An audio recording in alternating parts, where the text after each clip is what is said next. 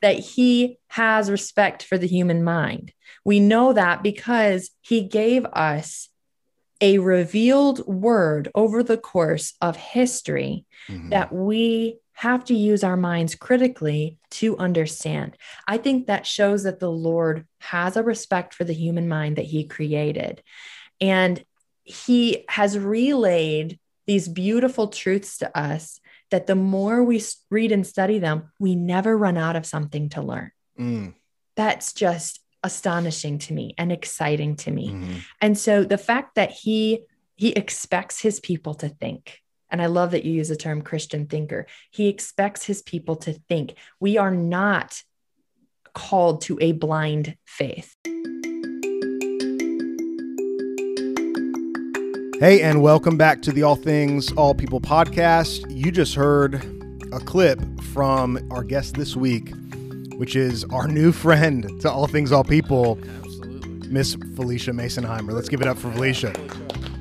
So if you're listening to this show and you don't know who Phylicia is, you're in for a treat. Phylicia is a tremendous influence on social media. I make sure to say in the interview that I don't even like calling someone like her an influencer, because, you know, the connotations we have with influencers are people who like try and get free stuff on social media, or, you know, they don't have anything wrong in their life. Phylicia, I like to say, is an influence on social media. Tremendous following. I think she's got like upwards of 70,000 people who follow her on Instagram, of which I am one. I know that. I think you guys both are. I know Josh is. Ben, if you aren't, make sure I regularly bomb her quizzes. Yeah, so. She's got these Bible quizzes, which they're pretty hard. We took one today, the day that we're recording this intro, and Josh and I actually was messing with you earlier, and I forgot to follow up. I got 2 wrong on the quiz today. Oh, you son of a gun. Really? Yeah. So I did pretty good on that one. I only missed one.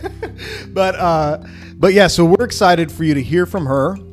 She has been a big influence on All Things, All People, and how we navigate the perils of social media, because she does such a good job. And she's been super generous to All Things, All People already. If you follow us on Instagram, there is about a 30% chance that you follow us on Instagram because Phylicia Masonheimer told you to, because our social media following grew rapidly after Phylicia gave us what probably is the best shout out in the history of shout outs. We love you, Phylicia. We love you, Phylicia. So also coinciding with today, I think it's April 5th, the day that we're publishing this episode, is also somewhat like Phylicia. We have a pop-up shop that is launching today and only lasts 2 weeks. So make sure, pop-up shop. So make sure to go to the link in the show notes, to allthingsallpeople.org, to the link in the bio of the All Things All People Instagram, and go check out that pop-up shop. This is audio format, so we can't show you what's there, but this stuff's really good. Think like a Christian brand stuff, and it's going to do wonders in just helping you tell the world what it is that you're about and who it is that you're about, and what you're chasing after, and that is to be a follower of Jesus and to think like him. And so that's what we're all about, and that is what Phylicia is all about. And our ministries, her ministry, Every Woman a Theologian, which seeks to do just that, to teach all women what it takes to be theologically minded. And of course, some men, at least 3 men as well. And so yeah, I'm tremendously excited. And I know that you guys are too. It's going to be a blessing. It's a fantastic conversation. Check out all the information for her ministry and for all the endeavors that she goes out on, as well as ours, in the show notes. But with no further ado, we want to make sure to give as much time to the conversation that we had with our Christian thinker for this week, Miss Phylicia Masonheimer.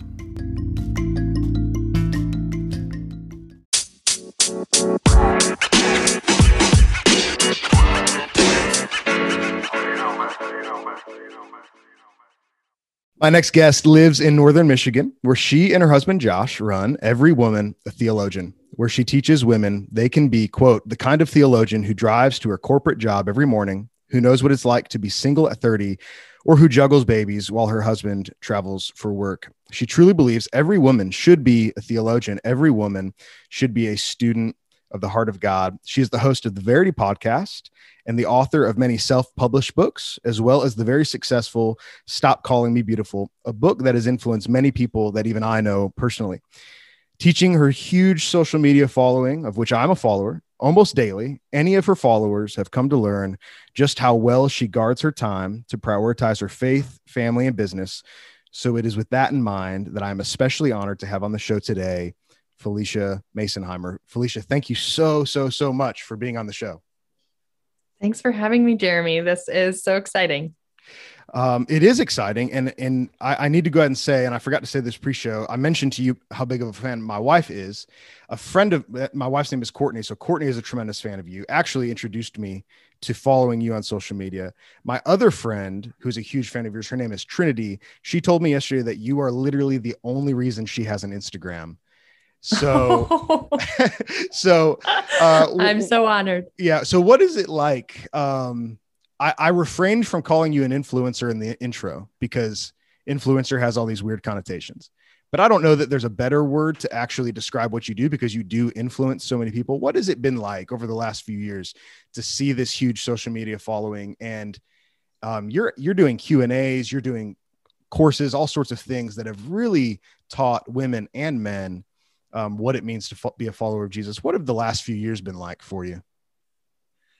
Honestly, Jeremy, I would only describe it as heavy. And I don't mean to be like depressing, but it does feel very heavy in the sense that every time I am online, I sense the weight of that responsibility and I don't take it lightly. I didn't start out doing this with the goal of being what it is today. I kind of just took these little steps and walked through the doors that the Lord opened. And so kind of looking at what it is now, I'm very excited for what the Lord has done through it. But I also, every day that I am on social media or I'm, writing a blog post or working on a book deadline, I am so aware of the weight of that responsibility and conscious that these are real hearts and minds that I am stewarding.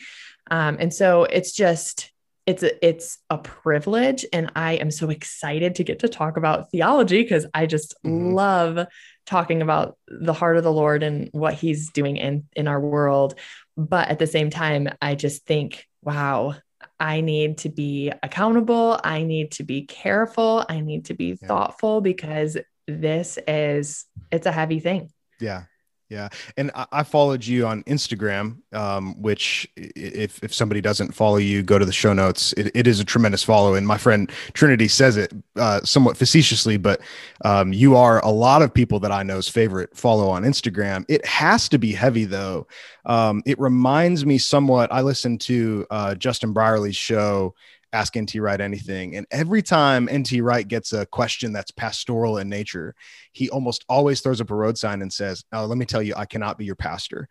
And I see you fielding so many questions from primarily women, of course, and having that same heart to say, I am not your counselor. I am not your pastor. I'm a woman on social media that you follow. How personally, have you and your husband, Josh, how have you guys guarded yourself from that feeling of oh goodness, not only are you protecting the hearts of the people you follow, but yours and your husband's as well? I think so much of this really became even more clear to me with the Ravi Zacharias scandal that happened when his sin was exposed, and it was exposed that the people around him didn't actually even believe he was capable of falling. I've been thinking about this long before that happened with Ravi, that it is important that Josh and I, like you said, be guarding our hearts, and we also be guarding the hearts of those who are following us and directing their hearts to where they can get the best help. It would be wrong of me to step into a role that I'm not called to, that I'm not educated in or equipped to, such as counseling or pastoring, when someone has really specific needs and struggles. For me to try and send a DM reply, and deal with all of that would be a disservice to them. And I think what can happen for a lot of Christian influencers today, as the numbers go up and up and up and people are contacting you, it can be easy to feel like you have to be everybody's savior, when in fact, at the end of the day, the point of that social media account should be to direct people back to their actual local church body.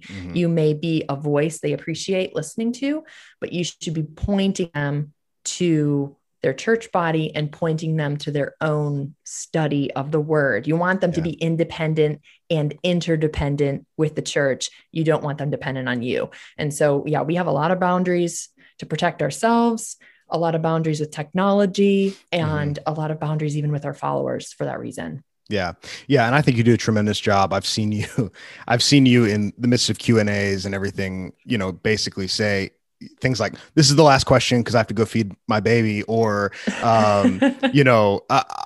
basically that kind of similar reminder that I've seen other people use of like, I am not your pastor. I'm not your counselor. And I think that's important. And also, like you said, you didn't set out to do what you're doing now, at least not in the same fashion. It was the idea of every woman can be a theologian. And you think in some respect, every woman should.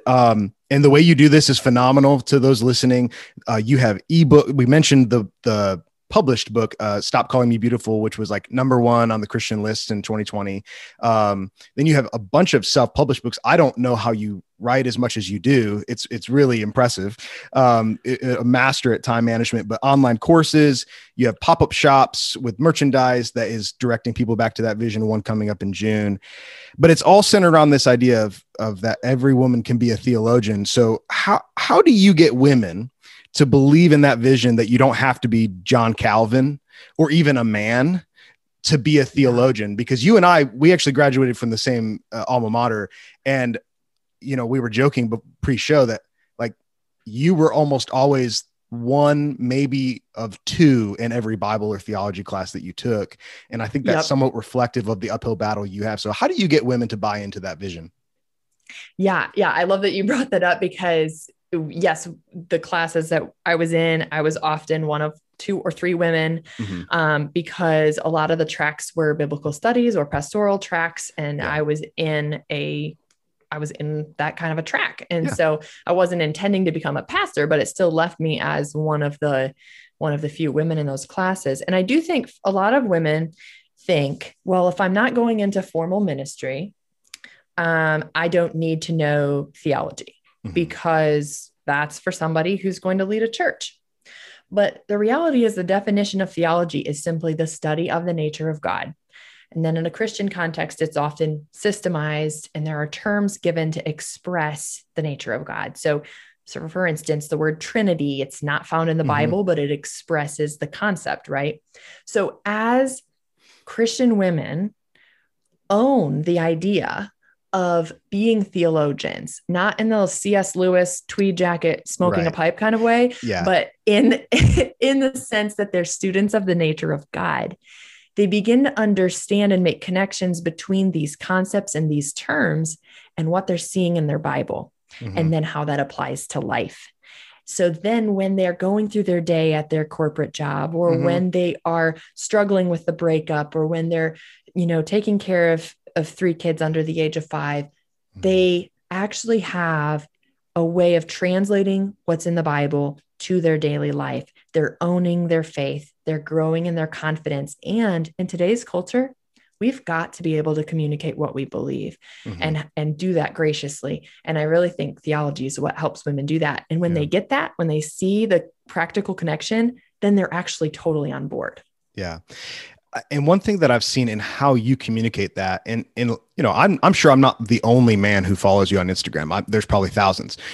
So a lot of what you communicate is just as useful for me as a pastor as it is for the single mother who might be listening to you. But what I think is special about your message and how you communicate it is I've seen this. It's like this fabric of like the idea of getting people to understand that the devotional is the theological. Like I've heard you say this, and I wrote this down actually in the notes app of my phone, like months and months ago, with not even you being on a podcast in mind. And you talked about how Mary heard Jesus first. And it was this amazing thought. And you put so much out on social media, you probably don't even remember saying that, but you were talking about Mary hearing Jesus first, and that while the other disciples were arguing about who would be greatest, Mary was already grieving. And you talk about how women have some characteristics that men don't have. And can lead them to more of a devotional aspect, while men get caught up maybe in some more of the compartmentalized aspects of theology. Have you found that helping all people, but especially women, understanding that it isn't just reading books, it's actually sitting at the feet of Jesus, which makes you a true theologian? Yes, because there's actually a quote by C.S. Lewis. It's from the foreword to Athanasius's On the Incarnation. So like ancient book translated from Greek, C.S. Lewis happened to write the foreword. So it's like the spot you would never really know where to find it. But he says in this short passage that you will be surprised at how doctrine leads you to intimacy with God, that you might think it'd be boring. You might think that it'd be hard to read, but when you sit there and you work through it, as he said, with a pen and a pipe in your teeth, you actually find yourself being drawn to worship. And so I have seen this over and over as women who at first are skeptical. They'll tell me, I was skeptical at first. I felt like this was too much for me. I felt like I would never use it. Why do I, a stay-at-home mom, need this? Have discovered that actually it does make them excited. It does bring them to a deeper understanding of the Lord, and therefore a deeper love for him, because, you know, we love who we trust, who we know. Our love is a response to that trust, and that trust comes from being exposed to his heart.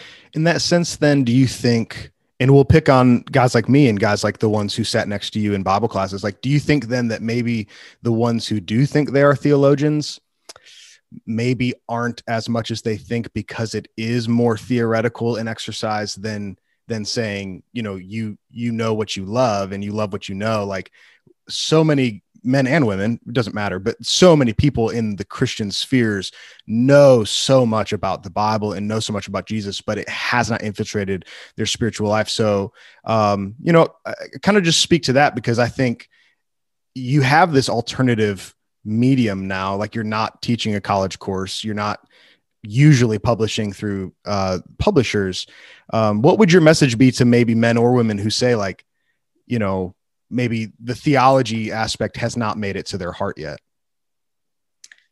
I think you bring up a really good point, that theology is only as good as the intimacy you have with God. Because if your theology is divorced from the character of God, which is all loving, merciful, just, kind, all the fruits of the Spirit start with him. If it's just like this head knowledge and it never works its way into the core of who you are, and therefore into the relationships with the people around you, it's honestly useless, because Christian theology has to be rooted in the world. It has to be, because Christ came to earth to bring us that salvation. So therefore the character of God is connected to the presence of God among his people on earth. So you cannot divorce what you know in your head from what should be going on in your heart, and from what's going on in your heart to how you treat the people around you. Unfortunately, we can get that mixed up. And what I usually say is just make sure that for the amount of time you're spending in these theological books and studying theology, that you're spending just as much time in prayer and in worship with the Lord, your personal time with God. I think, especially if anyone listening is hoping to do ministry, and Jeremy, you could probably speak just as much to this. I think it's so easy to think, well, because I'm studying theology, or I'm preparing for a sermon, or I'm preparing to speak, that's my time with the Lord. But what ends up happening is you become this like funnel of God information, and it's just going through you to other people. You're not becoming a sponge. A sponge holds that information in. Sponge, maybe not the best analogy, because we want things to grow out of a sponge. We don't want the sponge just to sit there and mold either, but you're holding the information in. It's coming into you, and it's staying there, and it's changing you.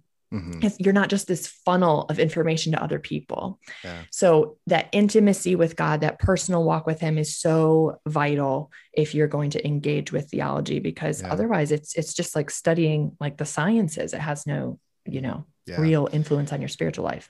Yeah. When I first graduated college, undergraduate, like I thought, and like we've already mentioned, like we have very similar backgrounds in educationally. Like I thought I knew everything, and I thought when I got to I'm actually still at the church that I got. I've only served at one church, but they tell me now, and it humbles me quite a bit, that like I used to demonstrate how much I knew in quite, in very obvious ways.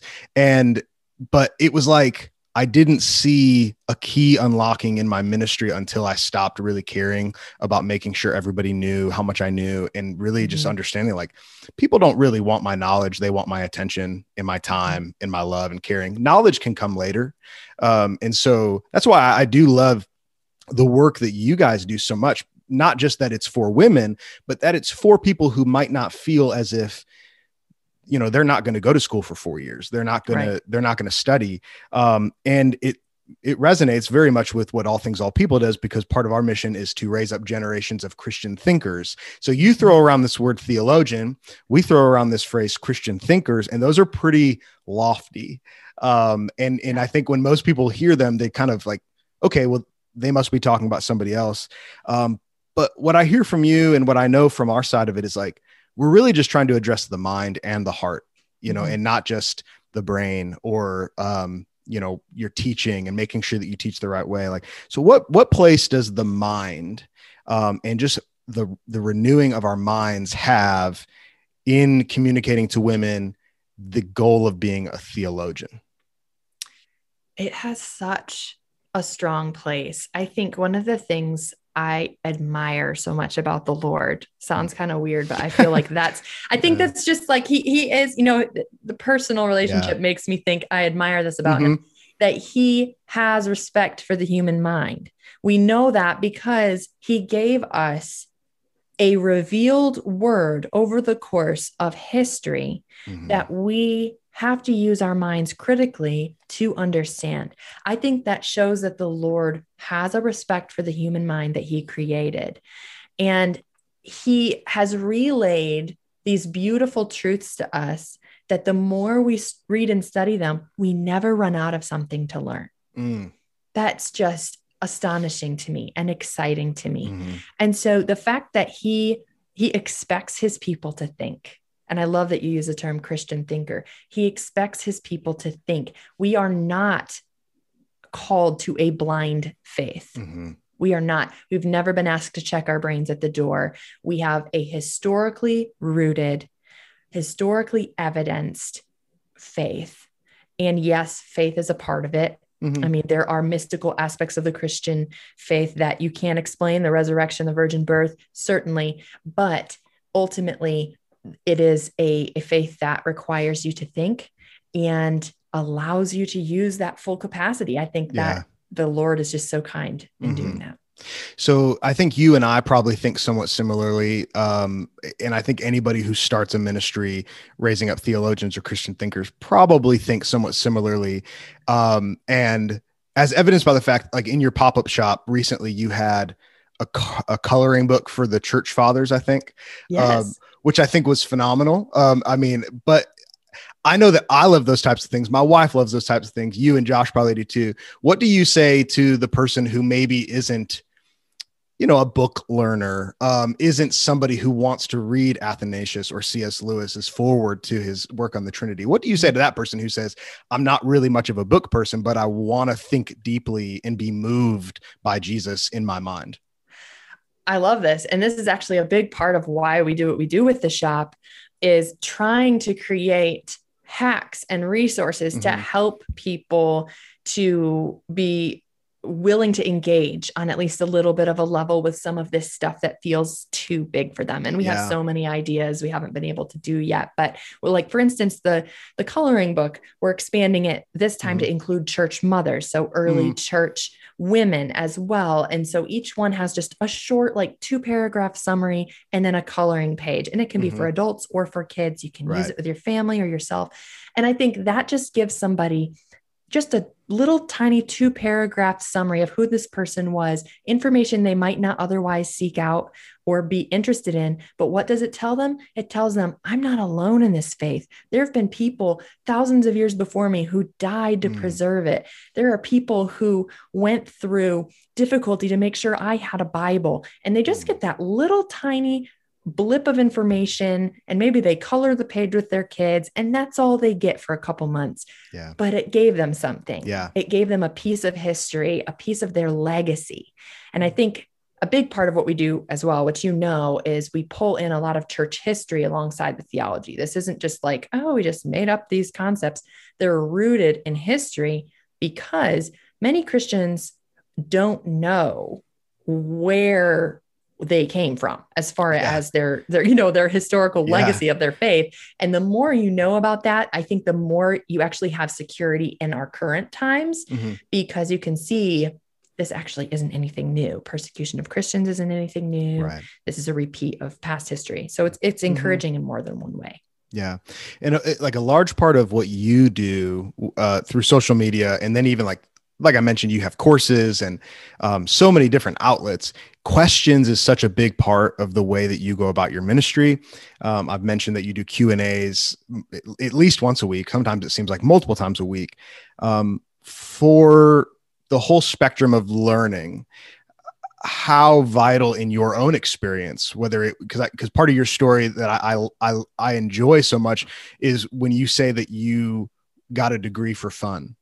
Because you didn't need it. But like, to me, that tells me about like, you are a questioner, like you like questioning, you like learning.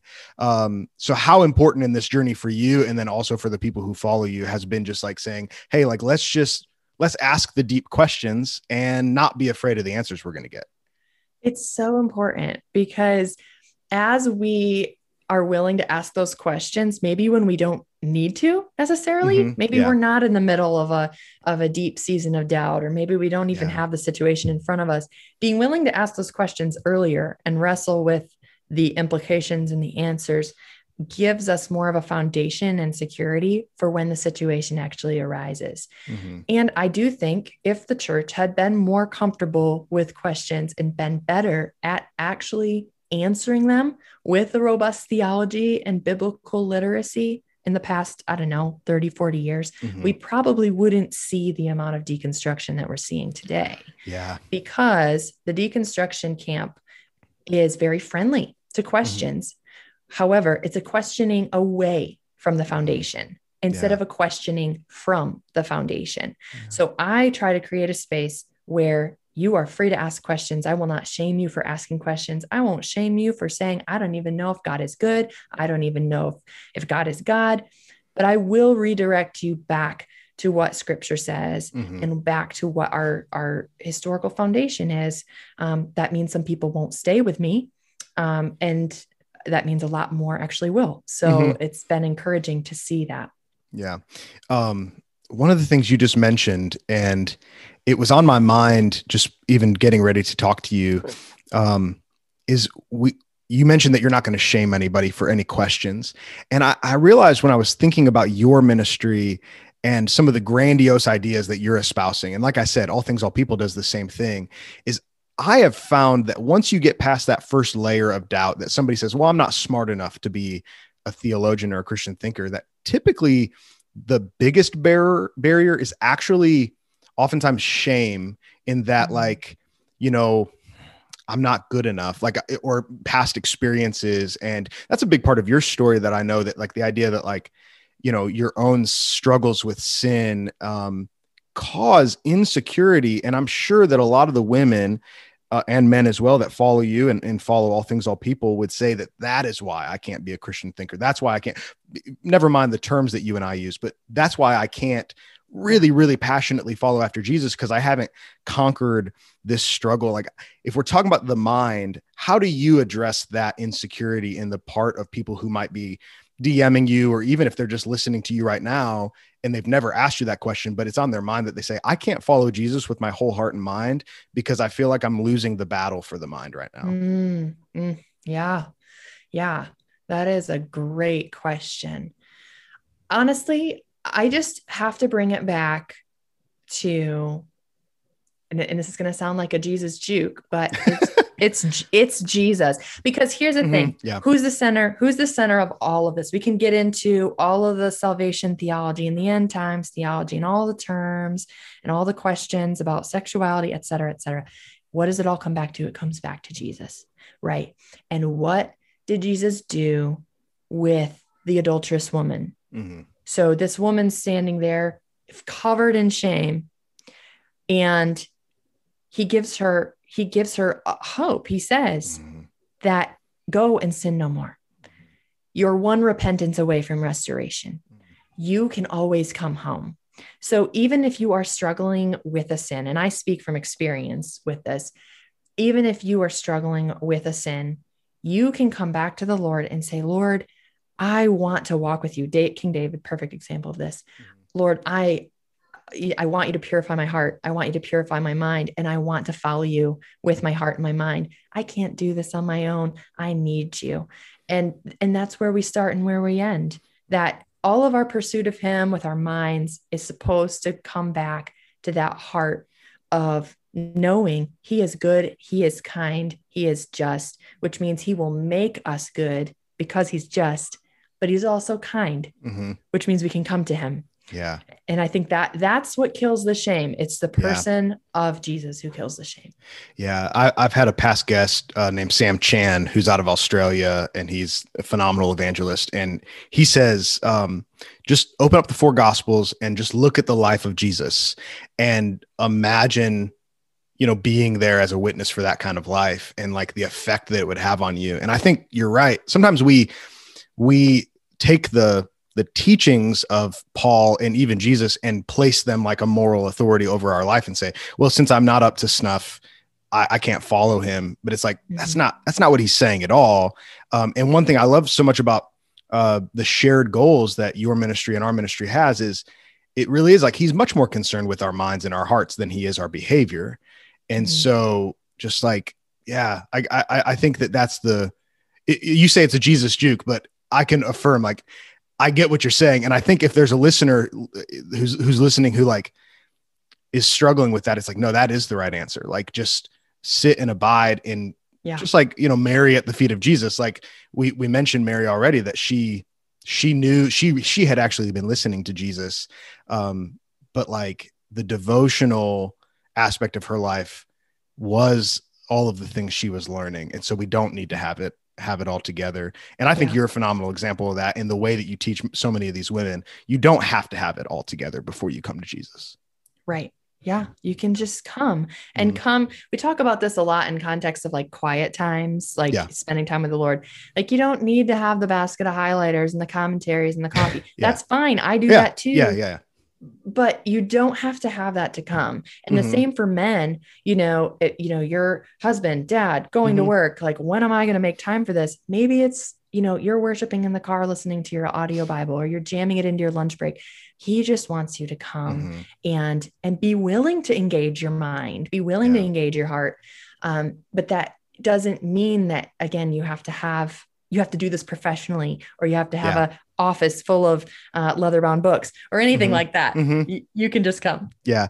I have a friend who works for Kay Arthur's ministry, Precept. And I was talking to her the other day, and I was just like, I'm horribly intimidated. Like me, like, I work as a pastor, multiple degrees, but when I look at the level of study that like a Kay Arthur teaches with the highlighters and all that stuff, like, I'm pretty intimidated by that. So I can't even imagine what it would be like to be somebody who is a new follower. But yeah, I think you're right there, and I'm with you. But to make things somewhat practical for the listener, maybe especially if they're not familiar with you, and I just want to give them a window into some of the things you've been talking about recently, because like I said, I do follow you on Instagram.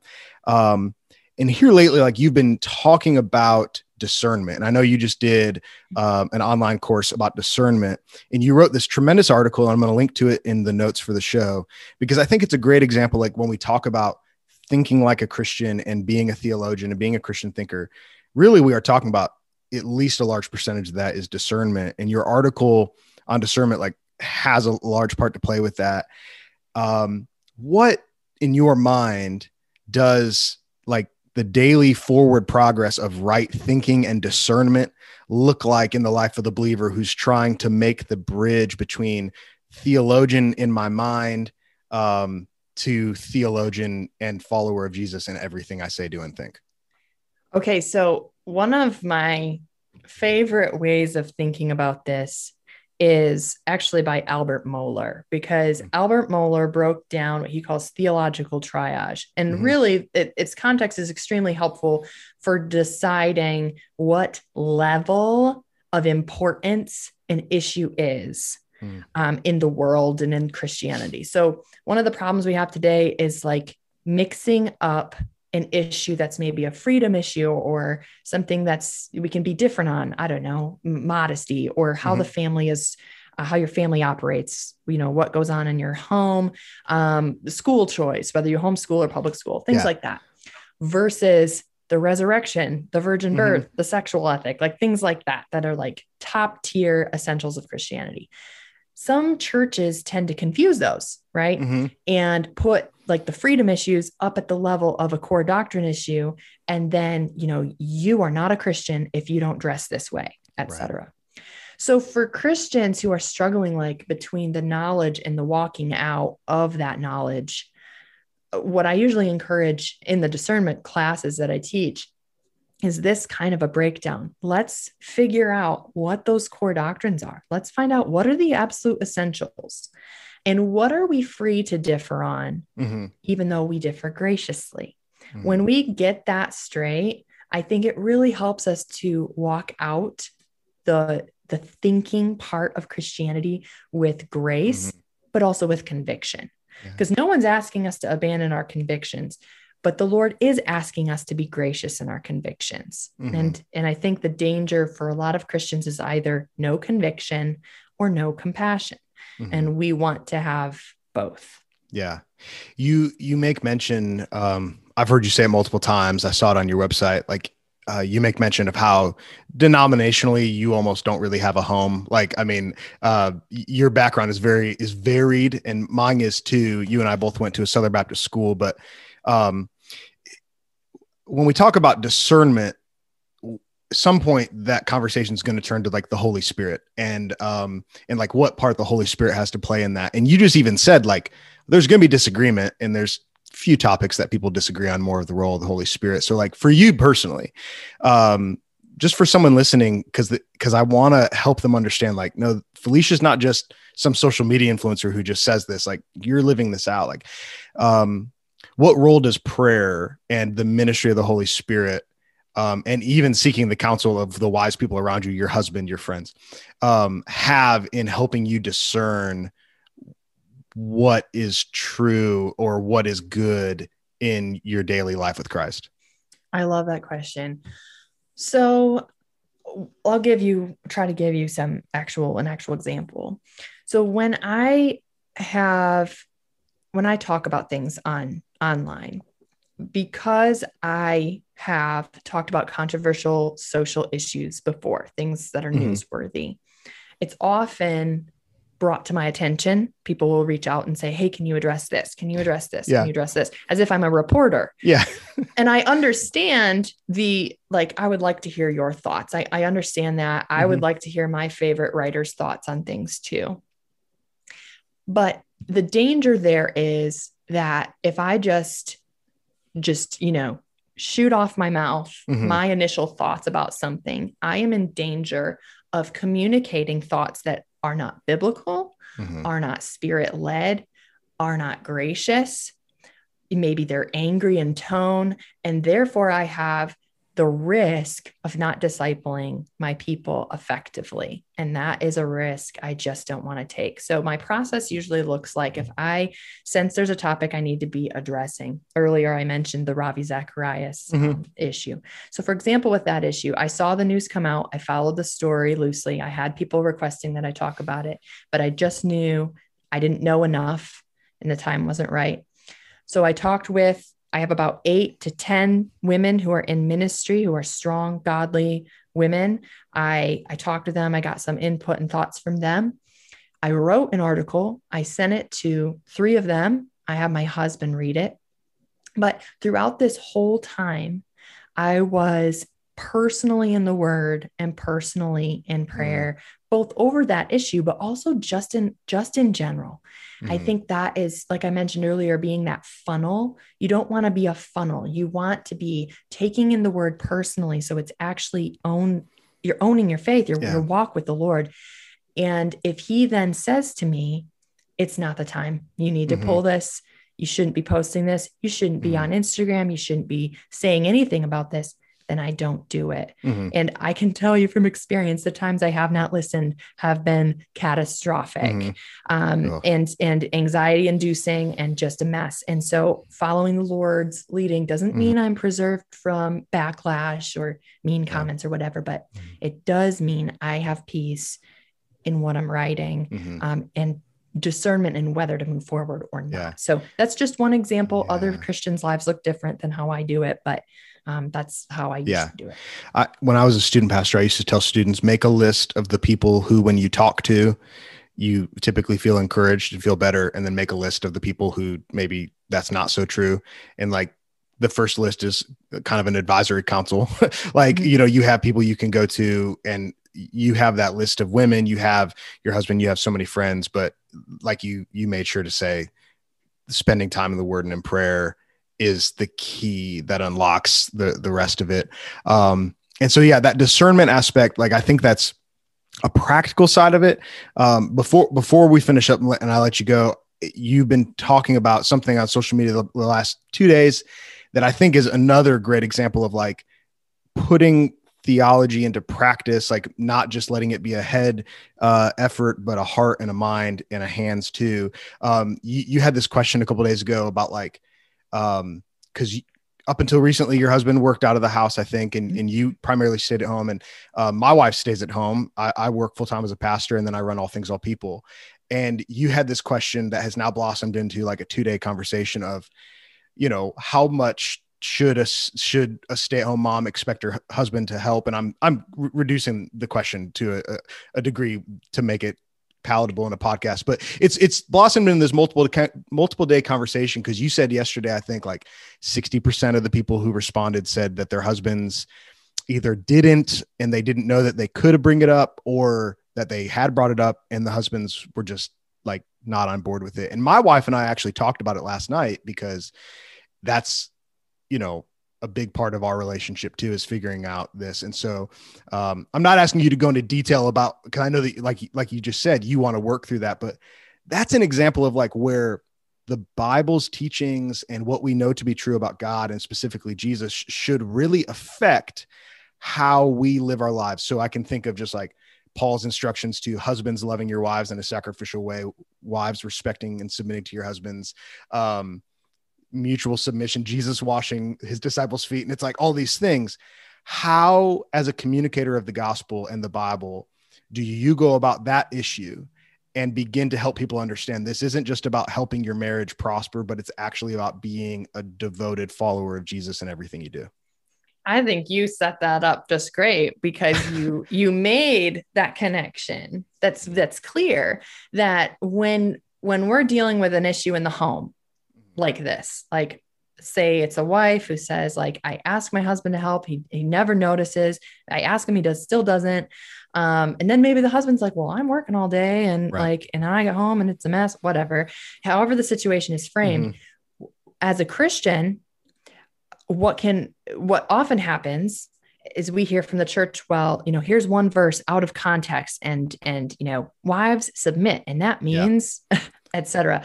Right. What we do as a discerning, thinking Christian, we look at the whole counsel of God, right? We look at the whole big picture of scripture. And what is the big thing that we see? We see, love the Lord your God with all your heart and love your neighbor as yourself. Who's your first neighbor? It's your spouse. Yeah. So how does loving my neighbor as myself work out in this marriage situation? And then also knowing anything the apostles taught is going to be framed within that love your God, love your neighbor context. It's not like Paul wrote his message to husbands and wives while forgetting that Jesus said that these were the first 2 greatest commandments. He had that in mind. So he would not have said something contrary to what Jesus said. So I think as a discerning, thinking Christian, what you're doing is you've got to be in the word, you got to be in prayer. And the more you're in the word, the more you'll see how the word is filtering out into those individual relationships and situations. So in that situation, and, you know, my own marriage, Josh and I go back and forth on this, you know, how do we help? How do we negotiate, delegate tasks? But what we have to keep coming away with is God calls wives to respect their husbands and husbands to honor their wives, 1 Peter 3. And so if that is what we're called to do, then how I ask him to help, how he assists and contributes to the home has to be framed around that loving, respectful conversation. So I think as people really dive into knowing the word and seeing the big picture, and then fitting those individual commands into the big picture, it's a lot easier to make sense in those situations. Yeah. Phylicia, I think the whole of your ministry, at least my vantage point of it, has been helping all sorts of people, primarily women, yes, but anybody who's lucky enough to follow you on Instagram and read your books and all these things, has been helping people understand theology is not just something for a library, but it's not even just for the corporate woman or the single mother. It's for all Christians. And so I am so appreciative of how you've gone about things. Like I said, you've personally blessed me and my family and my church. A whole generation of young women at my church follows you on Instagram and reads your books and all these tremendous things. And so I know beyond a shadow of a doubt that the people who've listened to this conversation have been phenomenally blessed. And so I am so thankful for your time and so thankful for what you do, and grateful that you gave it to me on today for this episode. Well, thank you so much for having me. This was a great conversation.